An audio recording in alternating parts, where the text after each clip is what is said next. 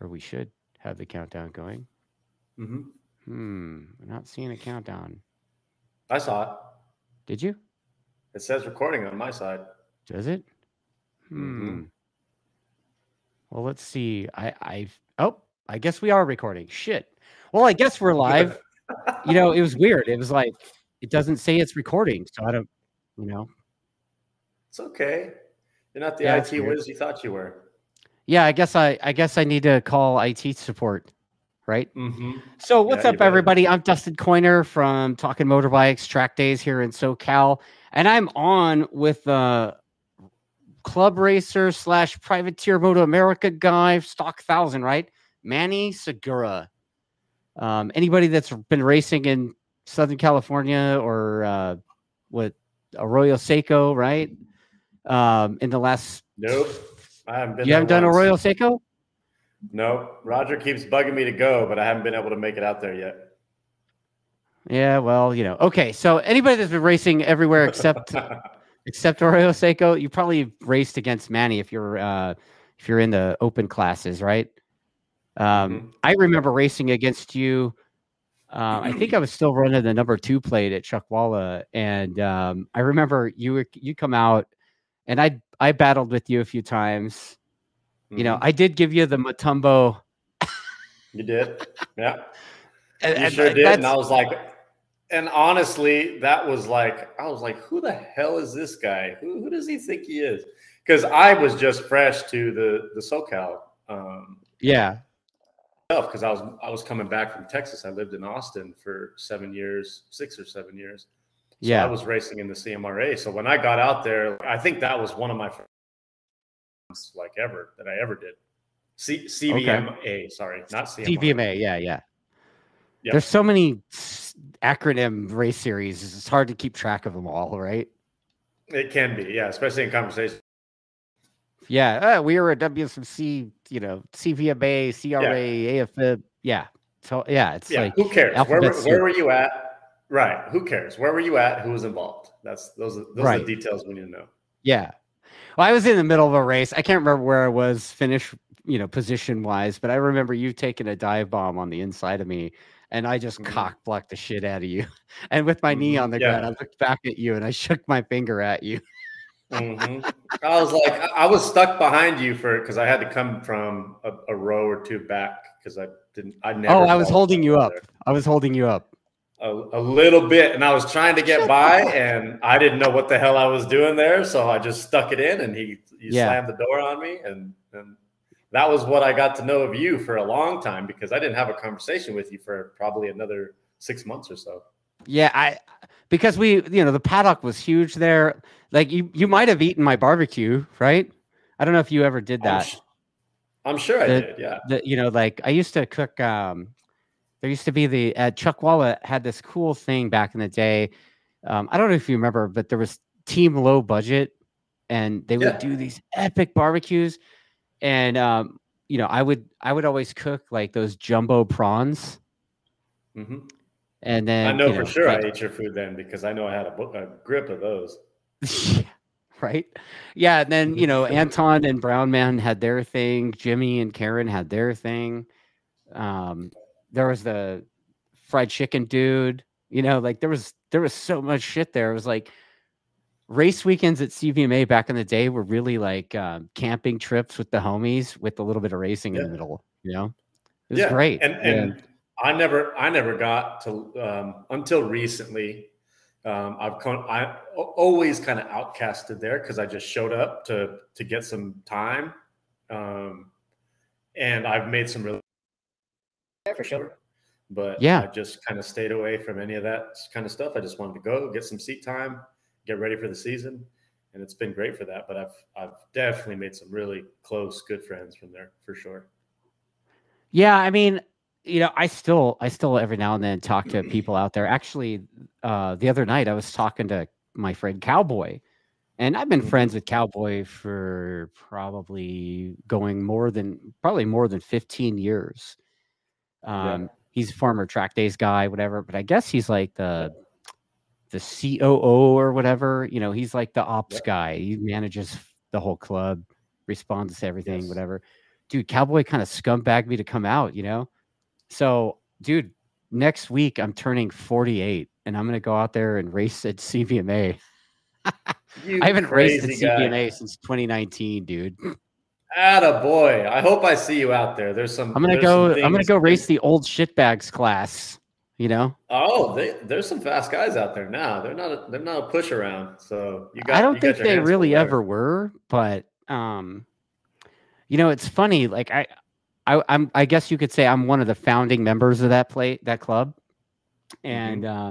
I can remember saying that when we started that club, I was like, you know, it'd be cool is if at some point we could make this like WSMC, where back in the day at WSMC, man, like to do the time to do, let's just say the leaders were doing like 21s or something, right? And if you could do a 27 and finish 14th, that tells you like the club's got some depth to it, right? Yeah. And I keep hearing that that's kind of how it is now out there. Like there's Hmm. like the guys that are doing 48s are finishing like 14th, which is like perfect. It was like my vision, you know? So Yeah. pretty stoked about that. So That's yeah, I guess I'm gonna go race CVMA and race an old shitbag like you guys, you know, or atta boy. against you I guys. hope I get to see you out there. Yeah, man. You know, I think I'm gonna do Formula Open and Formula 40 on Saturday. That's it. I'm not gonna spend the Okay. weekend. And I'm gonna try not to involve myself in anything other than chasing the fun of racing and then getting the fuck out of there. You know what I mean? Hmm. Well, So good. Good, good. so Yeah, that'll be you're fun. gonna you might race out there too? Yeah, I did the last round. I finally got bike back together and worked on a few things after the Moto A season, the last round, and I got it to where I thought it was going to be a good setup because I'm on the first year riding the Suzuki and I'm still learning it. There's geometries, kind of everyone knows those baselines, but the suspension, especially for Chuckwalla, got it out there. I just had like 2 rounds last year to kind of just ride the, and I got thrown into the beginning of the season of the Moto A stuff, and that I had to learn it on the go. So I Wow. love it. It's a comfortable bike. It's not the fastest of the bunch, but it handles great. And yeah, it's the more I get to spend at Chuckwalla, I'll say there's more and more confidence that comes from it. But you don't ever get to stretch its legs, so then you got to learn all that stuff again once you get to the Moto A stuff. So you used to race a Cowie, right? Yeah. When you knew me, I was on a 2016 or 20. I can't remember if it was the 16. I think it was the 19 version of the Cowie, ZX10. Okay. And then I think that was the last one I had. That bike is still going. I think Lug owns it, but he's looking to get rid of it. But yeah, I got rid of Shit, that's the that. bike Lugnuts is racing?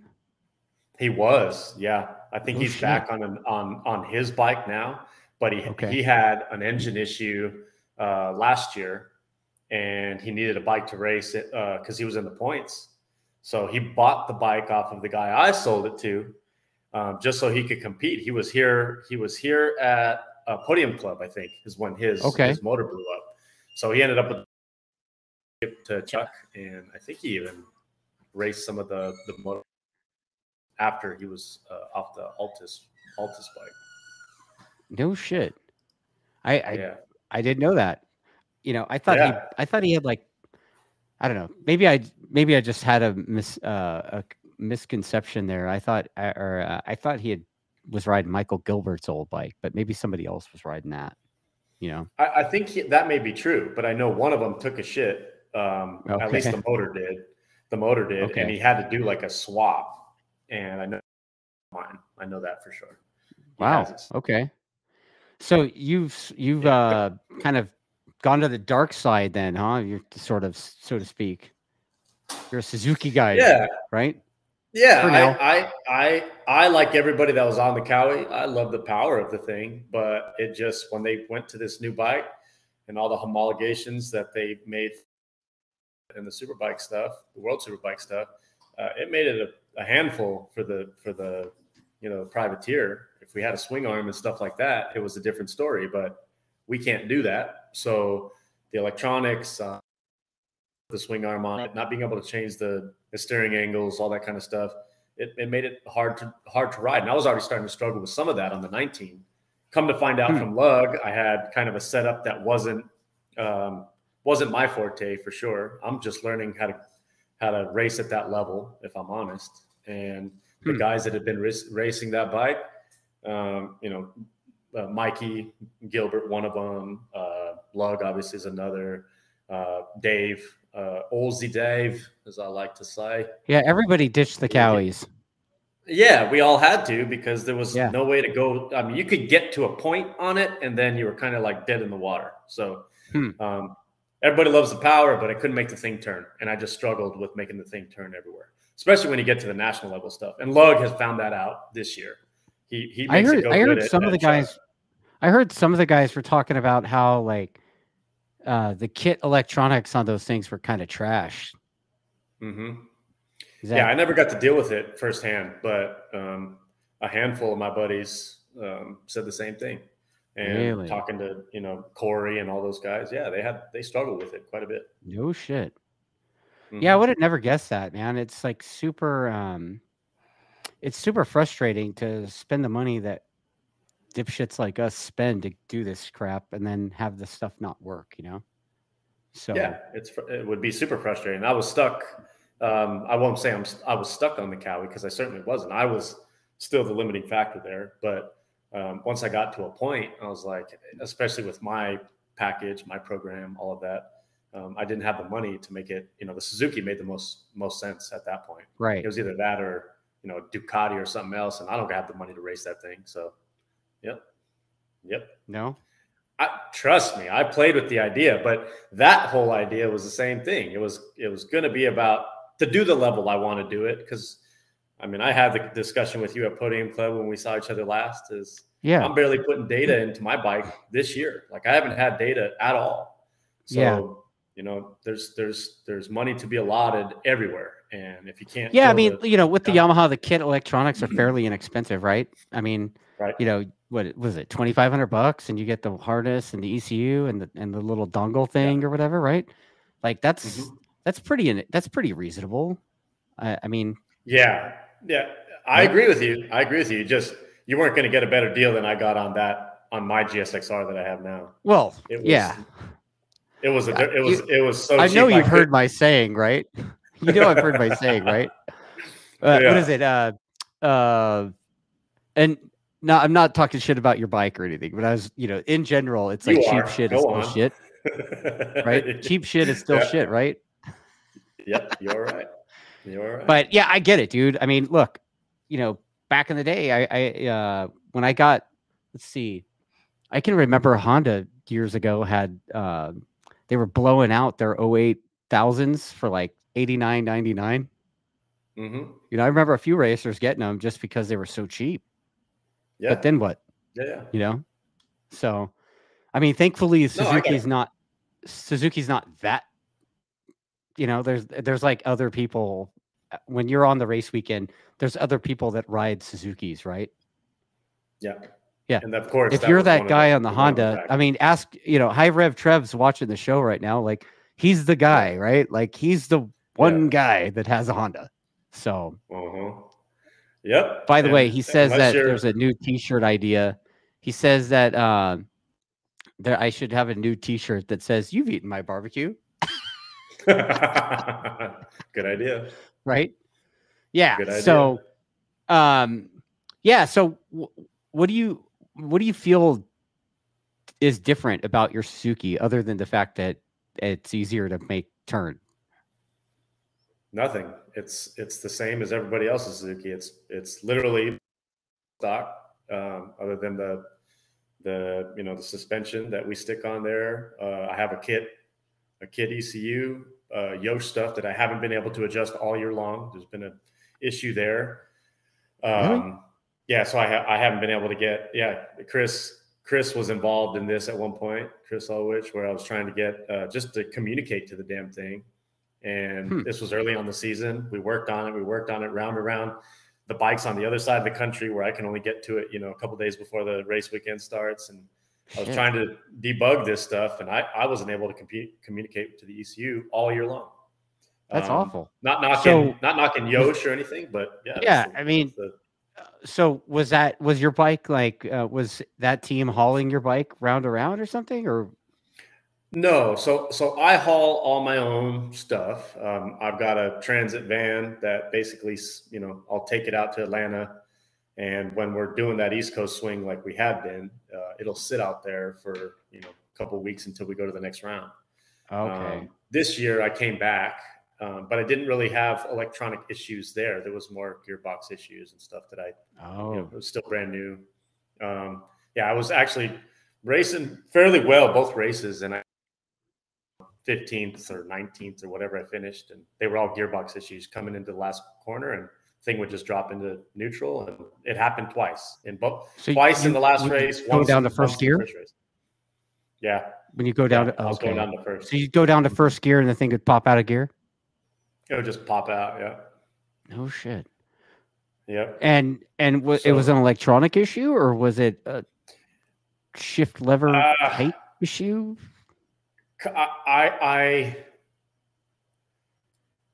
I'm pretty sure it's a fork issue. It's actually like structural in the tranny, but it wasn't electronic because speaking of blowing trannies. Yeah. I had that happen on the Cowie. You did? Okay.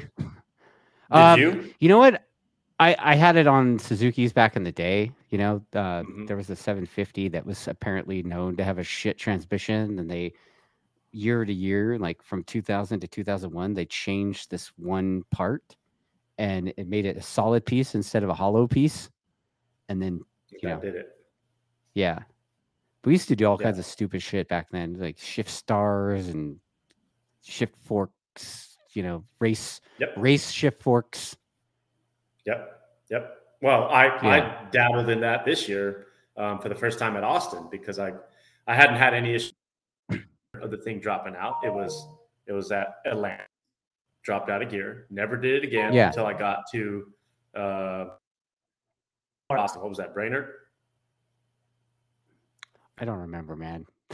It all blends together. I think it was Brainerd. It does. She's there where it was popping out of gear. So I was like, it's got to be a fork or something else. And one of my good buddies, Eddie Thornton, was talking to him in Austin. I was there the week before, just getting, and he's like, "You need to put a shift star in that thing."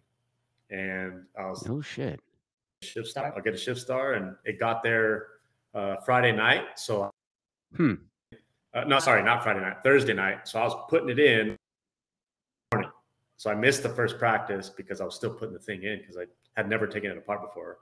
And it seemed to make the shifting a lot smoother, but when things got hot later in the weekend, as we all experienced, it did fall out when I was in second gear, or even if I was in second gear coming into a transition when the engine was just coming down, it would just drop out of gear. It did it a couple times. So I just kind of had to manage it as best I could. So you leave your bike on the East, in your van and everything on the East Coast or whatever, and then you fly home? Is that how it works? Yeah, I mean, depending on how the schedule works out. That's what I'll do. I'll just leave it, fly home, got to go back to work, and then for a company. So I didn't have as much free time as I do when I'm working on my own stuff now with the detailing, which I've been doing for years. But yeah, now I have that time back. So if I need to drive it back, I'll just drive it back. But in some cases, it just makes more sense just to leave it there, and I'll show up early or whatever to work on stuff and get everything ready. Well, that's cool, man. I'm just curious about that. Like I always like talking to privateers because like each of you kind of have different ways of doing stuff. And you with the van, that sounds, I mean, do you ever end up, are you that guy that like sleeps in your van on race weekend, like that kind of thing? Or how does it work? I've definitely done it. Usually for like the motorway rounds, my dad is like, he's above and beyond with just the help and stuff. So he'll always show up most of the time, and we'll just get a room after I've set everything up. But like definitely when I'm on the way and I don't have, funds or whatever for extra hotels and stuff. Like I'll just sleep in the van and just get Well, you there. know what? I mean, don't take this the wrong way or anything, but like you seem like the quintessential privateer guy. Like you're, Mm-hmm. you got your own bike. It's stock engine, basically, right? Like you haven't had the Mm-hmm. engine out and had it massaged, right? So you Nope. got a stock engine. You're basically running the classic $10,000 race bike, right? Like just suspension, Right. tires, bodywork. That's it, right? Yeah. Yeah. So I'm just curious, like you did the full Moto America season, right? This year, I believe the year before in 2019. Yeah. So what does it cost for a guy like you to doing it that way to do a season with Moto America? Um, Ballpark. these are, yeah, yeah, yeah. These are not legally binding figures, but I'll say, uh, Legally binding 50, figures. yeah, yeah. Let's say 50G is what, when I really went at it, I guess it was 222. That was what we had that year. And this year, I Okay. think it was a little less because we didn't have to travel, quite as much. They only gave us 5 rounds. So, Oh, okay. yeah. Yeah. So it did save a little bit in travel. But when we went this year, the kitchen sink at tires and everything else. But obviously no data. It's just me, my dad, my sister, my family when they come, my wife and my kids. So we're not paying, really anybody to transport. We're not paying any engineers, nothing. So, like in your van, do you have like spare shit, like spare engine, spare wheel, I like take what I as can. much spares as you can? Yeah, I take what I can. Sometimes I have a spare set of bodywork. Sometimes I don't. It just depends on how the finances are shaking out. If I'm bending the thing up a bunch. This year, I had quite a few drops. So, just racing, kind of getting towards the top 10, into the top 10, and just racing 2 seconds faster than what you're qualifying and dropping the thing. And so, Yeah. you gotta repair it as you go, get body work, whenever you can, paint it whenever you can. It's definitely not what they run out of the Yamaha rig. That's for sure. It's everything I can get, everything I can pull. Well, I mean, Richard's doing the same kind of attitude, everything he can get. He just gets everything, right? And Exactly. if he Yeah. can't get it, he makes it, right? Right. Right. So yeah, it's a lot of fun with those guys are a lot of fun for sure. But I bet. I mean, they're the official effort for Yamaha, so they gotta. It's a whole different thing, and they're doing. Do you do Superbike Cup too, or are you just doing the Stock 1000? Okay. Yeah. Towards the end of the season, the plan was to do it since the beginning of the season. We just didn't have the money to do it. But towards the end of the year, we were qualifying for all the races. I just didn't have the tire allocation for it. Right. So we ended up doing. I think I only did Austin, actually. Really? I wanted to say I did Brainerd, but I think I only raced both races in Austin. Huh. Yeah. That's interesting, man. Like I was talking to Nolan Lampkin, I think right before Thanksgiving, and he surprised me too, man. Like, I mean, I'll say it, like he kind of put off like serial killer vibes a little bit, right? Because he's so intense. But the dude like raced with hardly any spares. Like, it's crazy how you guys doing this and traveling you guys are the show, right? Mm-hmm. And some of you guys could be like one blown engine away from being done, right? Like that's tough. Yeah, it is tough. Yeah. But I mean, that's what we can afford, but we want to be out there. We love it so much. Like it's not going to stop us if we don't have a part. Like we go out there and hopefully we can find it in the paddock. We run it how it is, or we don't run. It don't matter. Yeah. We're still out there. So of the tracks on the Moto America circuit that you go to, which one is like your jam? Like, this is my shit right here. I know I'm going to do good here every weekend. Uh, Historically, it's been Barber. It's one of my dad's favorites. He loves. We're clean freaks, OCD, all that, and so Barber's kind of like it's pristine, it's beautiful. We run good there. It's a fun track. It kind of It flows looks like together. It fun. doesn't beat. Yeah, it flows together. It doesn't beat you up like some of the other tracks on the calendar do. So it's historically it's been better for me there to go quick. I can race Okay. kind of inside the top 10 there pretty normally. So I'd say that's probably a very close number one to like a Road America or Road Atlanta. Yeah, See, something I like was that. thinking you'd be a Road America lunatic.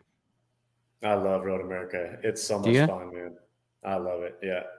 I've only been there. I've Yeah. only raced there twice. But the first time I went, I was just like, this is insane. Like some people in their life will not understand how insane a place like that. Just the speed and the the way that you have to commit to some of that stuff in order to be quick and to race side to side with, whoever's in your group or Yeah. even behind. Like it's just you have to commit so much more than you do anywhere else because of the speed. Really. Yeah. But Barber's not like that. Barber's more, would you say, more of like a writer's track, maybe, or a, Yeah, what would I'd you say say? that. I'd say it just flows. It flows really nice. So there's not really hard braking or anything like that. It's more of like, I guess, a Chuck Walla where you just kind of let the thing roll everywhere. You use a brake, you got trust that you've got enough grip to let the thing roll. And the more Right. you do that, the quicker you go. Yeah, I do remember that. It's easier said than done sometimes, right? It's like, Yeah. Fuzzy Castro. Do you know him? Mike Castro? I love that. I love that little guy. Yeah. I love that little midget, right? So Yeah. yeah, so Fuzzy and I worked together when I was doing well out there, and Mm-hmm. man, it was, I'd come to him and I'd be like, yeah, it feels like a melting ice cream sandwich on the front, and he's like, what? Mm-hmm. Because I don't know Yeah. anything about setting up a motorcycle. I just get on the thing and ride it. And, Yep. he really worked with me and got me going really pretty good out there. It was, like I said, two Yeah. I'd plates, say you were going good. I'd say you were going good And at that time. Yeah. yeah, I mean, one of the things we talked about right away, he said he noticed my riding and he was like, hey, you used to ride a 600, didn't you? I'm like, how did you know? He's like, well, you're riding 1,000 now. So like, maybe you shouldn't ride it so much like a 600. And, Right. Yeah. and what he meant by that, I think, was that I was riding lower gears for longer Mm-hmm. and Yeah. revving it to the moon. And he's like, you don't need that. You have this thing now called torque. And Yeah. so, that helped Yeah. me tremendously. I don't know if that'll still help me. you know, like I used to I think of think the you'll be brake fine. lever like a little safety blanket, right? Yeah, yeah, yeah. Especially there, that's exactly what it is. You don't really need it all that much. You just kind of Right, it's the safety. It's the safety. You talk to right. Ozzy Dave, and everything for Ozzy Dave is just the throttle. Fix it with the throttle. Yeah. Keep heating the tires. Fix it with the Keep it throttle. pen, mate. Yeah. Don't be Yeah, like, exactly. the biggest feedback I get from Stamboli is don't be a pussy. Yeah, yeah, yeah. I mean, when you're at their level, it's true, right? But it takes time and experience to get there. They don't Yeah. just get there, jump on the thing, and twist the throttle. I mean, there are guys like that. Bradley Ward, one of my good friends. Haven't talked to him Dude. in a while, but Bradley was fast as hell, and Yeah, that he guy just was. twisted the throttle. But it can bite you too. It can bite you for sure. It And bit in him a his case, lot, that's yeah. right? Because he came out, he was pretty quick on that 1,000, right? But He was quick on man, everything. yeah, he rode it almost like the same way he did that R6 that he was racing when he first came out, right? Hmm. But now he's out of the sport, right? Like Yeah. I don't think he's in support at all, right? No, no. From what I know, it's not anywhere in the history or future. Right. That's he's had the same injury on a big bone that he can't take again. So I think Oh he's man, that one in still Jersey. Oof. it I was could the still kind of same picture it in my mind, dude. Like, how the fuck did? And then he broke the leg again, right? the same way, He almost broke the it. same way. Yeah. Did he have to put a new rod in it, a longer one? Like, I mean, that's the only thing you can do. What else do you right, do? And at that point, like you're gonna lose your leg if you break it again. So right, yeah. It's I can totally understand oof. his perspective, man. But yeah, talk about a guy that just there's no thought of a he consequence of falling he down. he Like he did just not goes half regardless. send it. He was full No. send. Yes. Yes, that's the Is problem. there somebody that you race against pretty regularly in the Moto America circuit that's like that around you or near you? Um, no, I don't think there's anyone like that. I mean, Wow. there's plenty of brave guys. Yeah.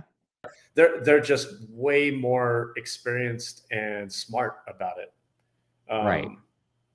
And not knocking Bradley, like I love that kid, but just not one of his strong suits. When he's going, he's sending it, and that's it. But if you're Yeah. talking about if you're talking about a Hayden Gillum or somebody like that, they're just so they're their mindset is not I'm going to send it. Their mindset is we're going to plug at this until I get the bike exactly how I want it, so I can go fast on it. Right.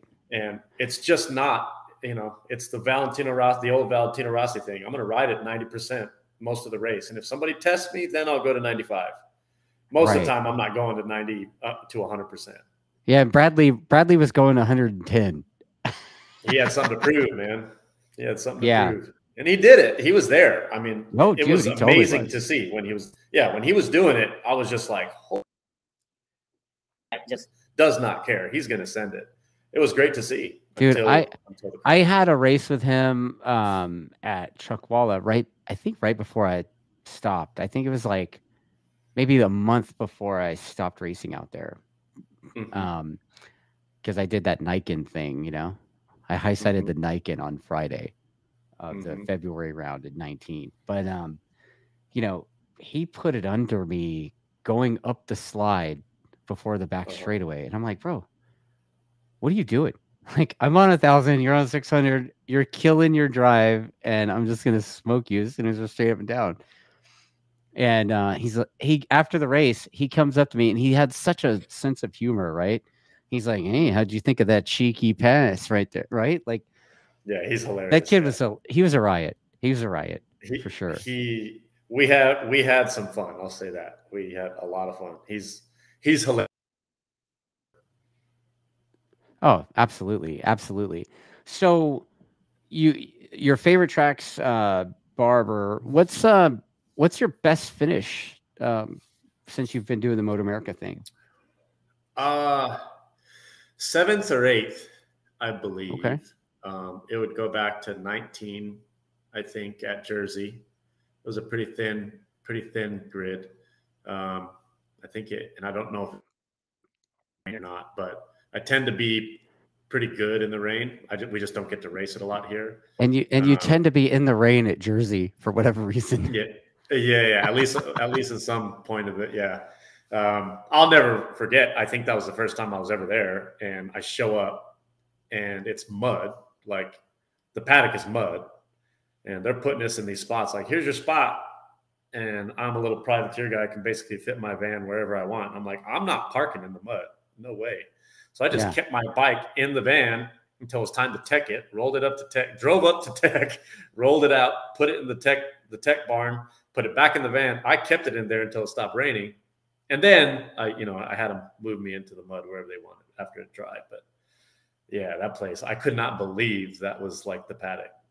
Dude, and I really liked the track. But I think I saw pictures of that where they like riders that already know that about Jersey, they roll out like a sheet of plywood and stuff. Like, that's pretty crazy, man. Like, it seemed like they should have that all paved instead of those little dirt islands that they have there.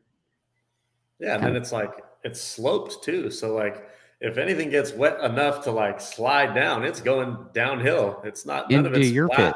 pit. You're like, Yeah. oh look, I got this Yeah. sweet new set of this new toolbox. Yeah. Good thing is the paddock's always super friendly if you need to get under, take some cover or something. But yeah, what a mess.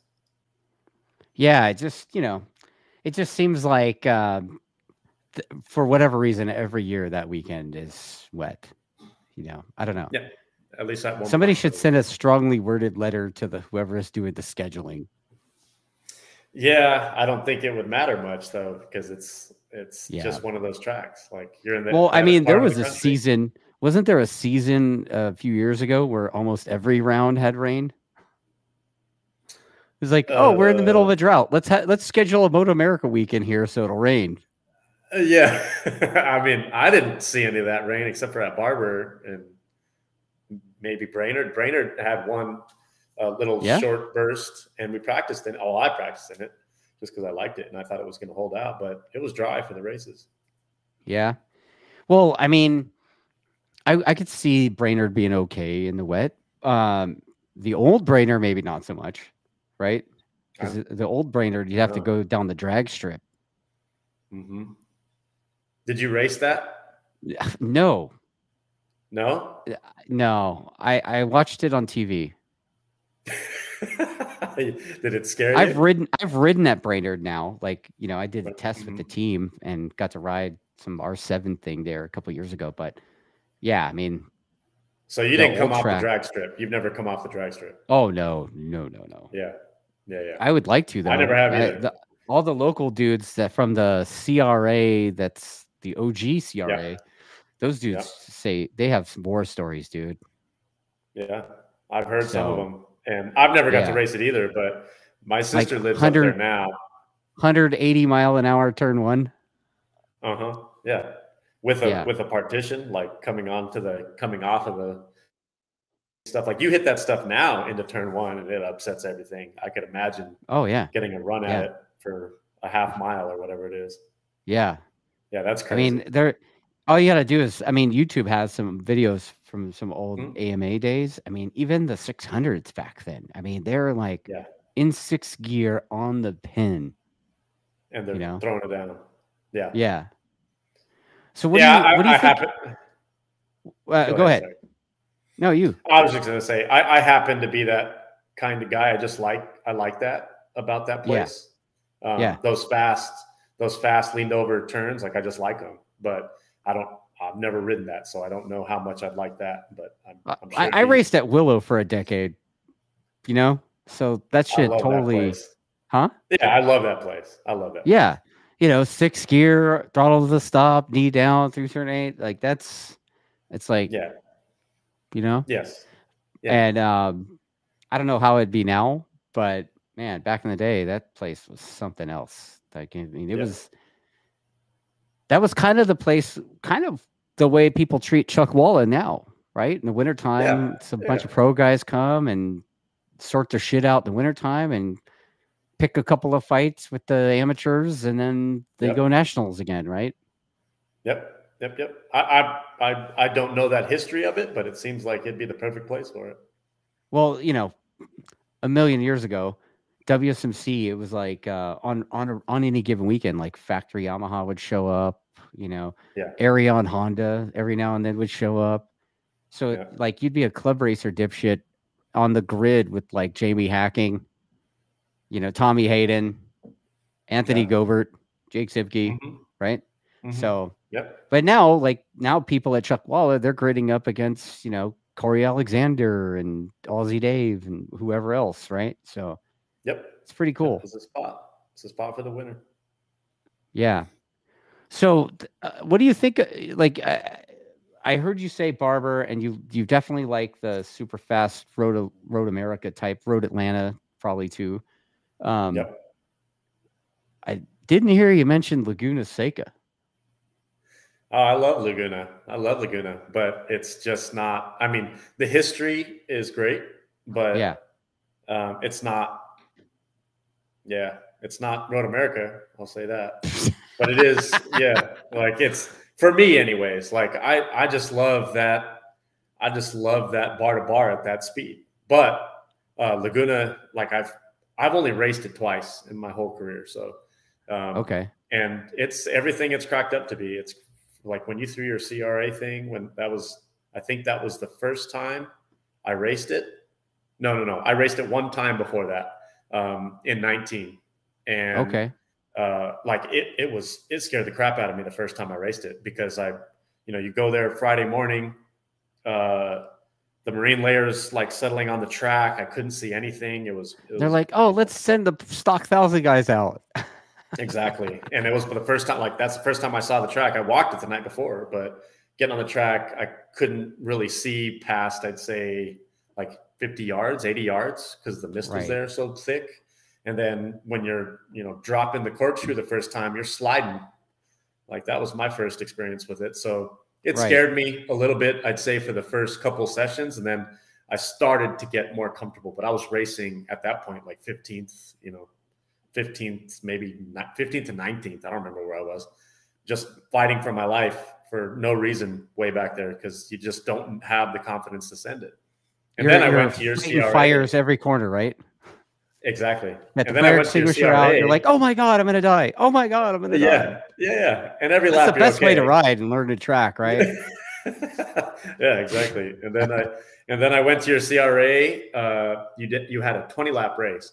And oh my God, it was so fun. It was so fun. I came from like the back, and I remember just passing someone every other corner, and you just got more and more confidence. It was great. And then we actually raced it. I think it was like, what, 2 weeks later or something for Moto America? Yeah, like 2 weeks later, Moto America raced there. But yeah, like I'm obviously I've sold my stake in CRA. I ran all the way to the bank with a smile on my face with that check. But of my time building that club from the ground up, and I'm actually the reason why that event happened at Laguna. That event was mine, and I basically donated the weekend to the race club so the club could have a race event there. And like the significance of like bringing club racing back to Laguna for like the first time in like 40 years or something, I thought that was pretty cool too. But on the other side, in addition to running everything, I did get to have a good time racing there. So like, and I'll remember that forever. Yeah, you raced it. I remember seeing you that race on track. Yeah, it was fun. Briefly, that was a great event. You probably passed me. I did, but you were going good. You were having fun. That's for sure. Yeah. Yeah. I mean, I think I did better in some of the other races, but yeah, I mean, I don't know anymore. It just takes me longer than it used to like get up to pace, Yeah. So you're not riding every day anymore. So you're riding the pedal bikes. Yeah. I'm a fucking bicyclist now, riding that thing all the time. So I got to listen to your dweeby stories about those things, and I just shake my head. You shake your head at San Francisco to LA, Nosco. No, not at all. No, not at all. I'm a mountain bike guy, so I get it, man. It's so much fun. Okay. Yeah, I love it. Not a roadie though, huh? No, I mean, I get the appeal, but here I live in Arizona, man. Like we get riding all year long. All the techie rocky stuff you want, downhill climbs, like it's perfect training. It's great to just get up in the mountains and get out of the city for a little bit. It's perfect for me. I love it. So you're riding in the mountains that were like the background on like National Lampoon's Vacation? Yeah, I guess so. Yeah, South Mountain. Where those Indians were like, dumbass. I don't know if it's the same ones, but that's it always looks like it. Yeah. Like I always think of that when I'm driving to Podium Club. I'm like, I wonder if that's where Clark jumped the, No, I think by the time you're down there, you're still barely seeing the backside of South Mountain. But there's some good stuff. Sedona is another great place to go mountain biking, Flagstaff. Yeah. I mean, look, I got a lot of people out here that are mountain bikes and roadies, and I've got some roadie friends that are doing gravel as well, and a few of them tried to scumbag me into getting a gravel bike, and I'm like, why? Like, why? I'm not. I love cycling. It's a great time for me, but at the same time, I'm like, Do I really want to get another fucking bicycle? No. I mean, This one's if you enough, had, dude. so you've got one bike and you do all the work on it. Yep. Yeah. Okay. Yeah, I can get that. Like, just maintaining my mountain bike at times can be cumbersome, especially when it's like in the race weekend. Like I've got a lot of stuff to work on, right? Working on the race bike and then going to the mountain bike. I mean, I don't But got to if you do a had whole another, lot. I don't got to do a whole lot. I mean, lube the chain, keep the sealer up to, in the tires yeah, and charge the batteries in the shifters. That's about it. yeah, yeah. Okay. So that seems, I guess my day is a little bit more compressed. I imagine you're a busy guy. You're a pretty busy guy, right? Yeah. Yeah. I have a day job and run the track days program that, I do this crap. So, Sorry, my kids just got home. They want to say hi. They just came home from soccer practice. oh, right on. I get it. Right on. Yeah. Sorry. Family I'm man. on the podcast. He's like, I'm podcasting. Oh, no, she's mad at me. She just walks off. Yeah. Right on. Wow. Yeah, man. Okay, so you got the Suzuki. I guess you're planning on doing Stock 1000 again this year? That's the plan. Yeah, Superbike Cup as well. Oh, Superbike Cup as well. Okay. Mm-hmm. So, what's your plan to make that happen in the best way possible? That's all in the works now. Yeah. Putting the data on the bike. That's going to be a big piece of it. My dad and I just kind of learning the software. Kind of focus on I've seen Nolan's YouTube on that stuff. I've been kind of researching because I've never really looked at it. It's oddly enough the Podium Club track day was the first time I actually got to look at my own data. Right. My buddy Thibaut Few, he had a Suzuki. Yeah. He let me ride for the first day, and he had it hooked up with all of his data stuff, and I got to look at it with my own data coming off the bike, and it was like, man, I don't know how I did it so long without any of this. It's ridiculous. Yeah. So yeah, that's the next. It's a lot, though, obviously. Right? I mean, yeah, looking at your data is a lot. It is. It's a lot. But what did you get? You get an AIM system or something? What'd you get? Yeah, that's the plan. We're talking with AIM now and trying to put all that together. I'd like to put it together a package deal with Bobby and Flow for Law guys. Not putting any pressure on them, but yeah, we'd like to do that because they've got two R1s, Ben Smith and Bobby. And then if we can do a package deal for all three of us, that'd be great.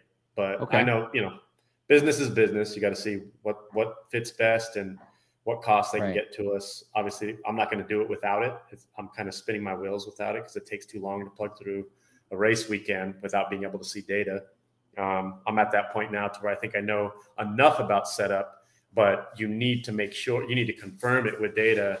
What you're feeling is what you're seeing and what you're getting back from the bike. And I think at that point, like it'll definitely put us up into another, we'll be able to race deeper into the pack for sure. Yeah. When I talked to the other privateer guy, Nolan Lampkin, I actually shared some of this experience with him as well, is that, you can look at the data and what did he call it? He was like data fatigue or something. I can't remember. It might have been something else, but it's something like that where you're basically looking at so much data that you kind of get lost in it. And so like you can, maybe pick a couple of things to look at. And one of the things that I always looked at, which seemed like the easiest thing to look at, was like my brake pressure to, from on brakes to back to gas. And then that wuss gap. The gap between. The wuss gap, right? And so I would work on that, and holy shit, just working on that was worth time.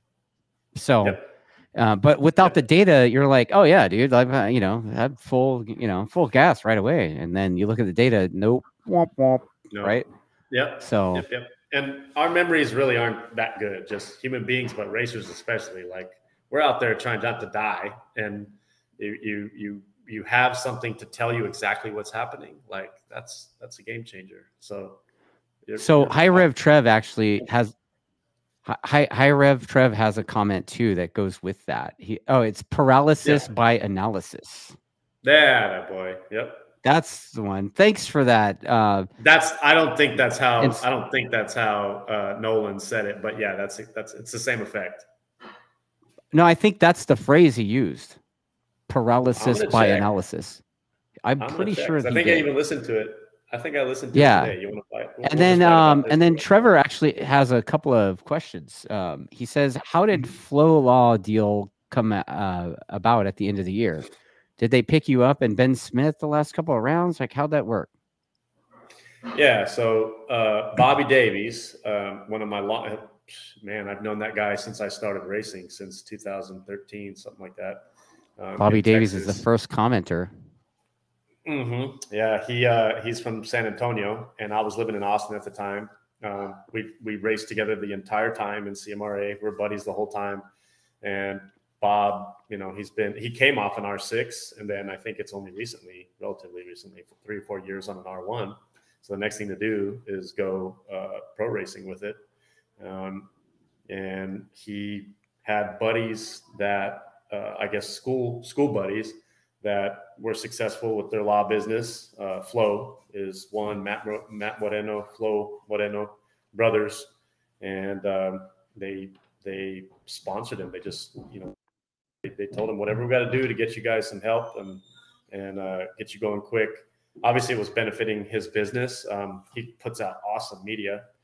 I don't know if I'd seen anybody put out media like that at all in the entire paddock there towards the end of the year. If you haven't seen it already, take a look at it. It's really cool stuff. And he was just blasting it. Like, he had camera crews out there taking, little snippets of everybody, and it was good. It was good stuff. But he was benefiting from it. Obviously, Bobby benefited from it. And I'm just buddies with him, so I was pitting next to him and got to hang out with him, and that's how that happened. The last 2 races, they helped out with a bunch, and yeah, that Austin round was a memorable one because of all of their help. So big shout out to them. And the Austin round was the final round for Stock 1000, right, or no? Yes. Okay, that's a bummer that it's only 5 rounds. Seems like a lot of travel for 5 rounds. Yeah, it is. But I mean, you get Superbike Cup though. The same amount of track time. If you're doing the Superbike Cup, you get all of it. Guys like Nolan, they do the full season. Right. I wanted to make that work, but I couldn't financially. But that's the goal for this year. Let's make all those happen. So, well, let's talk about it. Like, what is it that you need in order to make that happen? And like, do you need like somebody to hook you guys up with a hotel, or like travel expenses? What is it? Yeah. Obviously, like a title sponsor would be awesome. Somebody to give a chunk of change for the entire season or round by round. Anything helps. Like, I'm in it for the stock rounds anyways. But I think with a little bit more track time, good data package, somebody to help me plug through that data. My dad's he's always there helping. My sister's there kind of crew chiefing everything, learning as she goes. But really, it's going to take just that extra bit of money to, one, make sure we have tires for every session. That's a huge bill.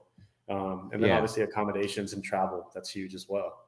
But if we get there, I mean, maintenance is going to go through the roof on the bike. That's another big chunk. But we can compete there. It's just a matter of being able to get there financially and having the spares. Like, if we fall down, I don't have to worry about it. Right. Fall down, like, I don't know if I can race the next round. Or the next bike, or the next race, even, not just the next round. Wow. Yeah. Okay. So sometimes, like I said, if I take a spare set of bodywork, I'm lucky. But usually this year, I was more than half the season without a spare set of bodywork. I just bought it after the round was done. So then you would duct tape it back together or whatever, and just kind of make whatever it work? I got to do. Yeah. Yep. Wow. Yeah. Tech don't always like it, but I'm. They look pretty, and we still put on a good show. That the fans still show up. They appreciate that stuff. Sometimes we just want to race. Well, I mean, I'll be straight with you, man. Like the Superbike team, they've had a couple of times where it's like Yeah. there's not another tank, So they have strips of vinyl that they've had painted, Mhm. Yeah. Yeah. you know. I know. They like I know all painted those the tricks. vinyl, dude. Yeah, I know all those tricks. I detail for a living, so like if I gotta bust out the spray paint and just patch it up real quick, that's fine. As long as we can get Do you out have there. let me ask you this, because you're the quintessential privateer guy, Mhm. do you have like a welder in your van? No, I don't have room for it, man. What? No, I I'm don't have room for it. surprised. I thought you'd be Yeah, welding something. no, no, no, no. If I need to, I'll find somebody and locally, and they'll weld it up for me or something. But no.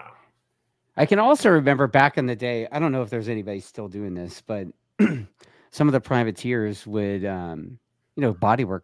Bodywork's expensive now. It's like over Mhm. $1,000 for a set, right? Sure. For good bodywork. I mean, I guess you can get hot bodies, right? Yeah, you could. I You could. mean, like I said before, cheap shit is still shit, right? Right. And It gets you out there. but these guys, I can remember they would go and buy like shark skins or something, and then take molds of it, and then they would go home and make their own sets of bodywork spare out of the shark skin set that they bought. If I had the time, I'd do the same thing. Trust me, Is that but I right? don't have the time. Yeah, like even doing a patch on a busted, even a hole on the side of the main fairing. It's like it can be a pain in the ass sometimes. So you gotta Yeah, take your time with it. you get the cardboard and duck. You Hmm. got the Home Depot boat repair kit, Uh-huh. right? Yep. There's one on my bodywork right now. Like it's holding strong, but it's not going to be there much longer. Yeah, I mean, it might not look pretty, but it'll be strong. It's super strong. Yeah, It's not going. If it goes through that, then it'll probably tear off the other side of it or something. right, right. Yeah. Man, I mean, you literally are. I mean, it's like, wow, bro. Like, what drives you to keep doing that? Like, I mean, you're knocking on Formula 40's door, dude. So, like, Yeah. what's driving you to keep pushing forward? I just love to compete. I think racing's definitely like a bug. It's a mind virus for sure. Like once you taste it, it's not going away. Yeah, That's definitely part of it. But I'm than most. I'll say that. And yeah, I've got the racing in my DNA. My dad, started with that whole thing. He loved drag racing and Indy cars and all that stuff. And I just love it. I love every part of it. It's great for my family. It's hard on us a lot of times, being yeah, away. And my wife, she does an awesome job with our kids when I'm gone, and all of that kind of stress that it puts on you. But they know that it keeps me going strong. So they let me do it, and it's like one of the best parts of my life besides my family. So yeah, the big thing I always tell my wife is like I want my kids to grow up around something kind of extraordinary and kind of extra, more than just going to school and playing the sports, which is awesome because I right. did it. I played basketball half my life and I loved it. It taught me a lot of good things. But the biggest thing is like if you want to go do something, as crazy as it seems, go do it. Don't let nobody tell you can't. And that's what they see when we go racing. Not just me. It's like everybody in the paddock. Just if Yeah, it's crazy, but go yeah. do it. Go do what you love. So let me ask you this: you're a parent. Mhm. Are your kids in school yet? Like what? Yeah, How? yeah. I've Okay. got two So 8-year-olds, a 10-year-old, and a little 2-year-old, and one on the way. so what's it like showing up to like a school thing around all the other normal parents, and you're the motorbike racer? Like, how does that Yeah, conversation go? Like, oh, what do you do? Oh, I'm a bank, whatever. Oh, what do you do? Oh, I race motorbikes. Like, how does that go? yeah. I don't know. Conversations with the normies. Yeah. No, everybody thinks it's cool, but yeah, they all think I'm crazy. It's Yeah. they're like, "What are you doing? Like, you got kids to raise and all this." It's like, yeah, but like I love it. Like, it's not going anywhere. How many times when after like almost immediately after you tell somebody that you race motorbikes, do they Mhm. come up with a story about how they know a guy that got killed on the Yeah. street or whatever? Oh, my uncle, he Yeah. lost his leg and this and that, Yeah. right? I mean, it happens at least 50% of the time, at least. And you're like, I'm sorry. That's the consequence of being of something unfortunate happening or just being Yeah, unlucky. My own cousin passed away from that. We were really close, and he passed away on the road. yeah, And it's unfortunate, but it happens. yeah. It's not going to stop. It doesn't Dude, stop anybody people, from riding. people don't realize that that people die of stuff. It's like that. It's just part of life. You know, Yep. it's the Yep. end of life, Can't be but scared to it's die. yeah. I mean, dude, you gotta die of something. Yeah, exactly right.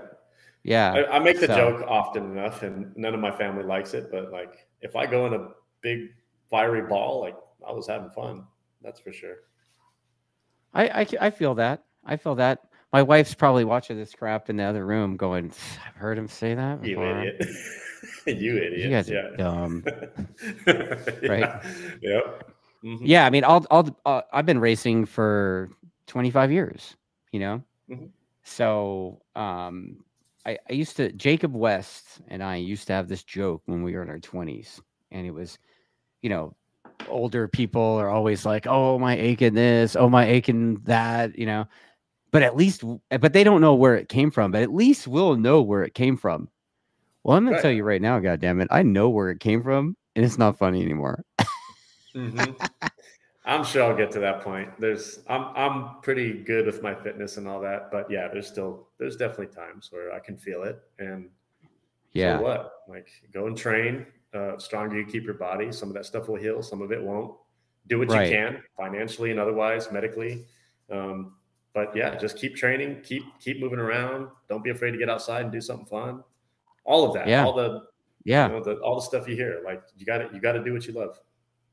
yeah. The racing thing is. I'm just chasing fun at this point, right? Like, Mhm. I mean, I'm old. I got nothing to prove. I don't give a shit. So Right. let's go have fun, Yeah. man. Let's see what's what. Whereas, and I love that like mindset, and one day I will get there. But right now, I'm still in the thick of, like, I've got something to prove. I started late in this whole thing, but Yeah. I know I can compete deep into the top 10, Oh, and 100%, dude. it's 100%. it's that like fire that it's not going to go out until I know I did all that I could do to get there, and until I do that, then I'm probably not going to be done. I got to watch you at Podium Club a little bit, riding Tebow's bike while I was Hmm. out on track, and I was watching your corner exits, and I was just like, God damn, like, you're like, Yeah, I was yeah, stoked on it, man. Stoked on it. yeah. Suzuki, his bike was fun to ride because he had like second gear turned way down, so you could basically open it and let Yeah, the variable timing just like smoothly spin the tire up. So it was fun. I was playing with it on those yeah, shagged out tires we had, and yeah, it's the Suzuki already gets out of the corner pretty good, but the way he had right. it set it up was pretty nice. So it was fun. So you felt what it felt like to have electronics that actually connect to the laptop. Yeah, that'd be nice. That's Yeah, that'd pretty be sweet. nice. Yeah, it's always been one thing or the Hopefully other. you've I've gotten never that had. shit sorted by now, right? Yeah, I'm working on it. I'm working on Yeah. it with Yeah, the we with the we AIM have stuff going into the bike. we have a similar setup on the Yamaha, with the kit stuff, and basically you can go and set the torque and power curve, Hmm. basically every gear, throughout throughout the gearbox and rev range Yeah. too. Yep. So I usually Yep. set the thing to choke the shit out of it in first and second gear, right? And Yeah. then a little bit more power in third, and then give it everything from fourth up. And Right. but like you said, man, you stick the thing. I mean, you could get to the apex and stick the thing, and it's just like Yeah. it sounds like it's running weird. Like it doesn't sound Yeah. right, and then all of a sudden Yeah. Yep. you leave that Yep. like initial that flat spot in the torque curve. You leave that, and then it's like, okay, I'm straight up and down now. It Yep. works. Let it rip. Yep. Um, Yeah. So not so many wheelies though. I've never been much of a wheelie guy. I like to go fast. Right. I was always the wheelie guy until I got this set up, and then now I understand what Richard was saying about how those who can't race wheelie. Yeah. Yeah. Like I still But be a guy on my mountain bike, just riding around with my dog or whatever, and I'm like, damn, I'm just not that guy. I'm not the wheelie guy. I'm not a Bradley Ward, that's for sure. That dude could hold one. Yeah. I mean, there's some guys. That are the guy and the lunatic behind the bars too, right? Yeah. Hayden Gillum, right? Like that dude, Ashton Yates. Yeah. Right. But just like bike control there, I mean, yeah. Let's be real. They've been riding since they were babies, 2-3 years old. Right. So like if I was doing it since then, if you were doing it since then, like you'd have some of that bike control where you just trust the damn thing. Here's one for you. You're gonna like this one. This one's from Bearded Gixxer. He's a club racer out of SoCal. I think he does CVMA and the CRA series. And he says he wants to know if you talked about how and why you're on the Gixxer. I think you talked about getting on it, but I don't think you talked about why, other than it was cheap. Yeah, no, it was. I kind of knew I was going in that direction because my only other options were the Yamaha and back to a Cowie. I didn't really. I mean, there's always other avenues, but I didn't have the money for it. So I was looking for both an R1 and a GS. And the first one I found, it was I wanted new, but I was going to my dealerships here locally and nobody would throw me a bone for like sponsorship or like, you know what, this ain't going to work. And Car Club in Pennsylvania had a bike that Brandon Posh had run one weekend. I think it was like a endurance round or something, not even 300 miles on the thing. And it was brand new. And it was a really good deal, and I couldn't even pass it up. I was like, yeah, I think this is going to work out. And I had to get out of the Cowie. So the Cowie was sold, that one was in, and I just learned it. I've known some friends that have been riding a couple of them. Ty Benford was one. He struggled with it for a while. Yep. And he was getting up more or less what he was saying on it. William Russell was on another one, and he loved his. And dude, he still loves his, but he also likes that old vintage thing. He likes everything. He does, yeah, he does, and right. But I think I could understand. Again, I could trust a little bit of what he was saying to where I'd be like, yeah, at least the thing is comfortable. It turns, and if I wanted to, I can work with some of the power discrepancy with everybody else. I still knew Hayden was going to be running a stalker, so there's people that had some info. So it was people that had a lot of information on the bike, which I had zero. So I was learning at Atlanta, still like geometry, some of the suspension stuff. So I just knew there was a little bit more information about it because it's an older platform. So that's most. Yeah, when I was racing a few years ago, I mean, nobody had a Suzuki. There was like one dude. Yeah. Everyone was either on Yamahas or Cowies, right? And then all of a sudden, there was that big BMW boom, right? And then all of a sudden, all the Cowie guys became BMW guys like overnight. Yeah. I always thought most of the people that were on Cowies were doing it because the Cowie contingency money was crazy. Yes, that was a big part of it, for sure. Right? For sure. I don't know what BMW's contingency looks like, but I think the Yamaha stuff is still the same as it's been for several years now. It's like $500, right? Which is some BMW contingency a couple years back, but I don't think it's substantial now. It's just a good bike. It's a good platform, but it's going to take you. Somebody's going to have to help you with your electronics engineering, and somebody's going to have to help you with your chassis. And there's only a few people that can help with that, and it costs a lot. Yeah, well, you just got to get Steve Weir in your pit. You have to have Steve if you're going to run it. Like if you're a guy like me, you got to have Steve. You can't just go and figure it out on your own. Like even on club weekends, dude. Like I think it was at Buttonwillow. I can't remember if it was Thunder Hill or not, but Steve Weir apparently is like at every club weekend too. Like he's at Chuckwalla, he's at everywhere. Buttonwillow, he's fucking everywhere. Like how that dude is probably never home. Like yeah. He's busy. Would it be nice to just be wanted as much as Steve Weir is wanted by BMW guys? Right? Man, I feel bad.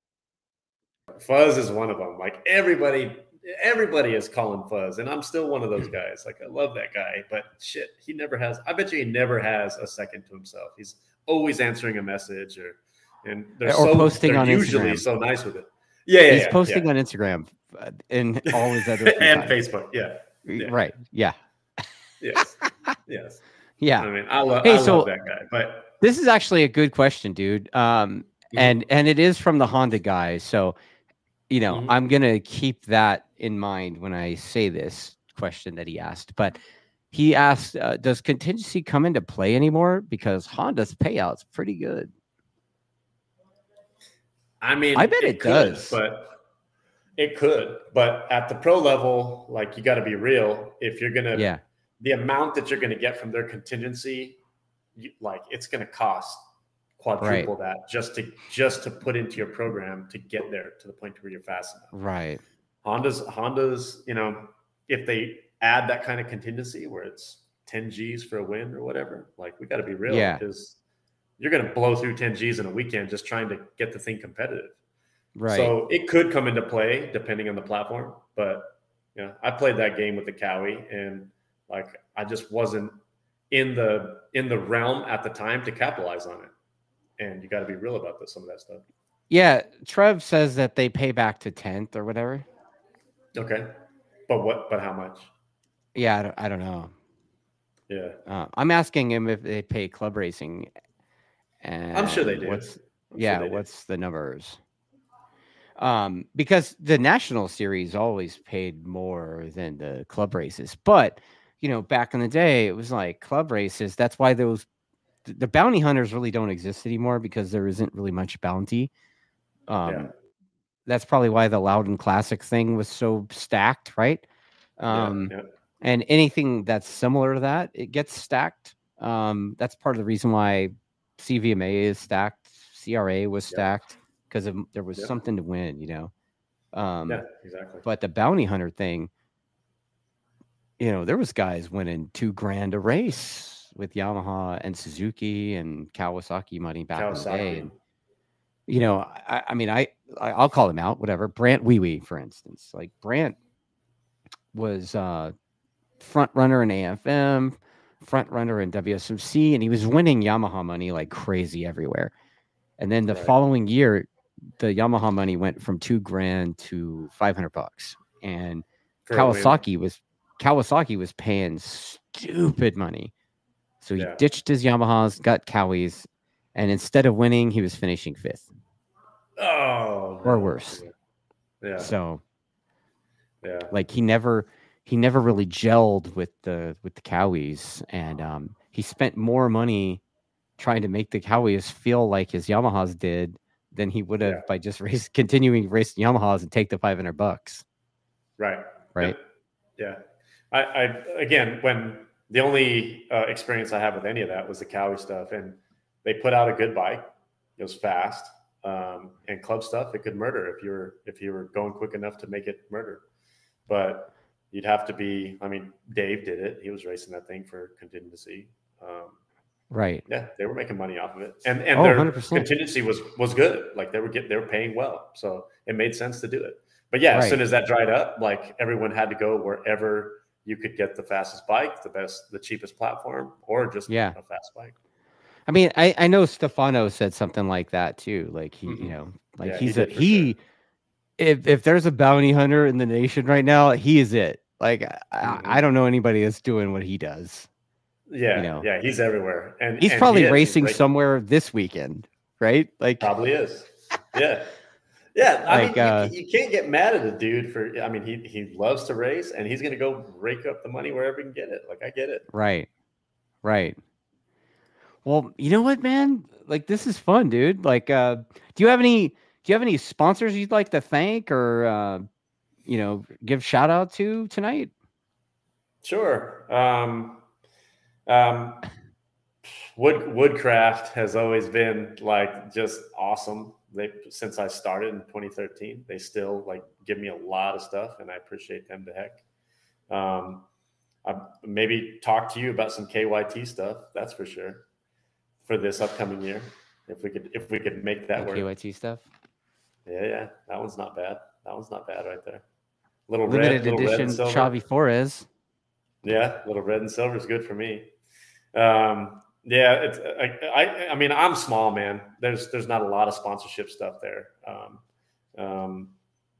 Hustle Hard jumped on with the Flow stuff, of course, Flow and Bobby for all their help. Hopefully, I can be involved in some way this year again. But my dad, my mom, my wife, my kids, like it's a family thing, and we're really small. So anything that we get, I'm not like the social media whiz. I kind of don't have time for it. I try, but I'm just not. You need to get somebody to help Manny. Comment below if you can help Manny with his social media game, because he sucks at it. Yeah, I'm terrible at it. I don't hide it. My wife, because you got a good program, dude. I mean, honestly, dude, I see the effort that you put in, and it should be shared. Some of it, Yeah, and I totally agree. I see that. It's just the cadence of my day goes really quick, and I've got a lot of other responsibilities with family and work and all that stuff. So, we run a family-owned business, and I've got kids running all over the place. We got to take them to soccer and stuff. So, like, definitely, I've employed my sister for free, and she takes care of some of that. My wife definitely helps me with a lot of that. So they're good at that stuff. I'm not, but it still takes me to kind of, get the content to them and all that. And I drag my feet sometimes. You forget to press play on the GoPro. Yeah, basically. Yeah. I don't even have a GoPro. Like, I just want to get on my bike and go. Like, I just don't care about getting my stuff out there. Okay. So somebody's got to go to Costco and get a couple of GoPros for this guy, right? Like, get him a couple of GoPros. You never know, man. People might send you some shit. What's the name of your detail business? It's PHX Auto Detailing here in Phoenix. You're in Phoenix. Okay. Mm-hmm. So the next time in Phoenix, I'm going to make you detail my shit. My whole rig, everything. That's fine. I'll detail all day long, every day. That's what I do. Yeah. Davey Stone, if you're watching this, have Manny do your truck, and your boat. Where's Davey's here? He's in Phoenix? Somewhere around, whatever. It's all Arizona to me. It's all Phoenix. Everything's a suburb of Phoenix. If it's not California, it's Phoenix. Dude, Podium Club's basically Phoenix. It basically is, yeah. Right? That's true. So, yeah. Dude, I'm impressed with your effort, man. Like you're that working class dude. I'm excited to be rooting for you this year. I wish you the best of luck, Manny. Man, it's been fun chatting you up, man. Any final words, dude? No, man. I had a blast on here with you. Thanks for having me. Thanks for throwing the bone. And yeah, I love this stuff. There's nothing I'd rather do. So when I get to talk to you and geek out about stuff or just share stories, like that's what it's about for me. So thank you and anybody listening that took the time. Like, yeah, thanks for everybody for watching this. Look for the number 20 in Stock 1000 in Moto America this year. Go seek him out if you're at the races. Shake the dude's hand. Maybe get a sticker or something. Have him detail your car. I don't know. Yeah, that could work too. And yeah, man, I wish you the best of luck this season. And thanks for the show, buddy. I appreciate it, man. Thanks again. Right. Yep. Thank you, guys. All right. Bye.